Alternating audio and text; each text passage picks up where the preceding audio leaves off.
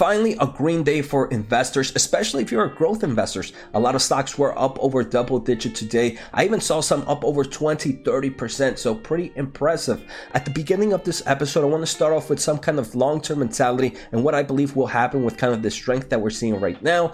After that, obviously, this can't be an episode without me talking about the semiconductor industry. We are continuing to see kind of talks about price hikes from foundry businesses, and I just want to discuss that a little bit more. If this is your first time here, make sure to hit the thumbs up, make sure to hit the subscribe button, check out the pinned comment for free Discord, free newsletter, and a lot of great investing links. So let's get started. I do want to thank The Motley Fool for sponsoring this video, and make sure to check out fool.com/Jose to get the top 10 stocks to buy right now. Like I mentioned, one of my favorite companies, Nvidia, was up over 9% for the day. I'm super excited. At the same time, right, sometimes I'm a little sad because I wouldn't mind getting a little bit better price actions when I'm thinking about adding to this giant. We also see a lot of growth stocks like Affirm, right? Over 31% growth today. We also see Coinbase up over 16%. So first, let me just share with my overall mentality and what's happening. For me, I am a net buyer of stocks. So no matter if stocks go up or down, I'm going to continue to buy, especially on a weekly basis.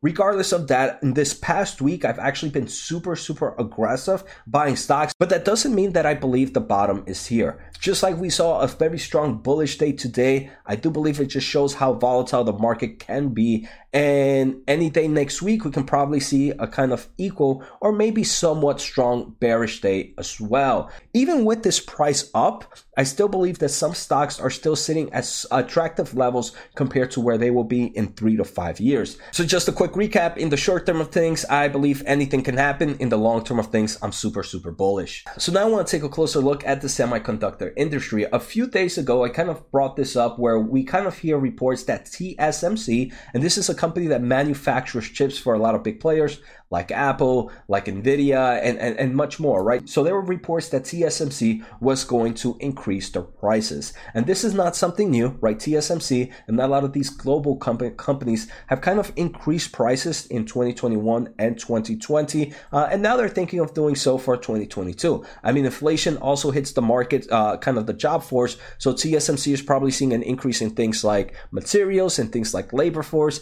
and things like logistics, shipping some of those chips and the equipment that they're buying, right? So they have to kind of push that kind of pricing to their customers like Apple, like Nvidia, and some of those other players.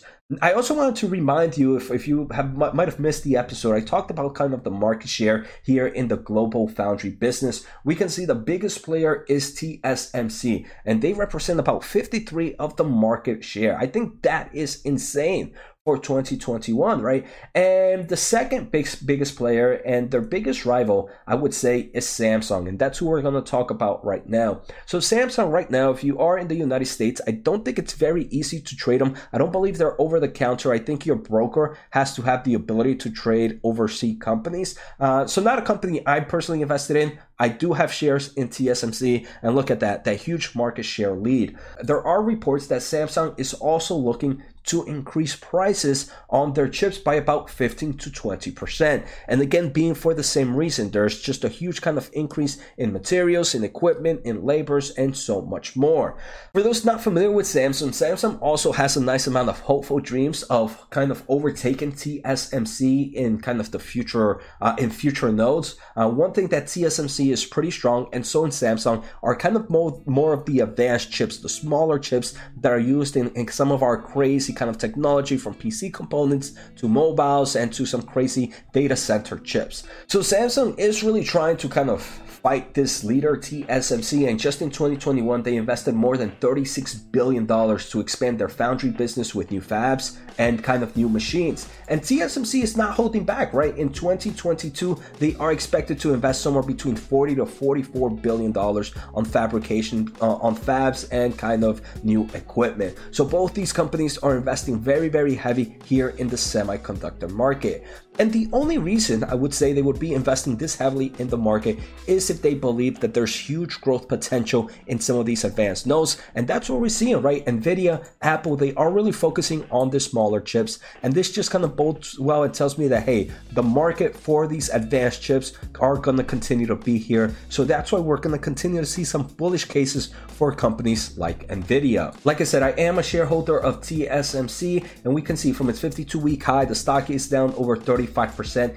Even after today, when the stock was up about 3.8%, I do believe TSM is sitting at very, very attractive levels.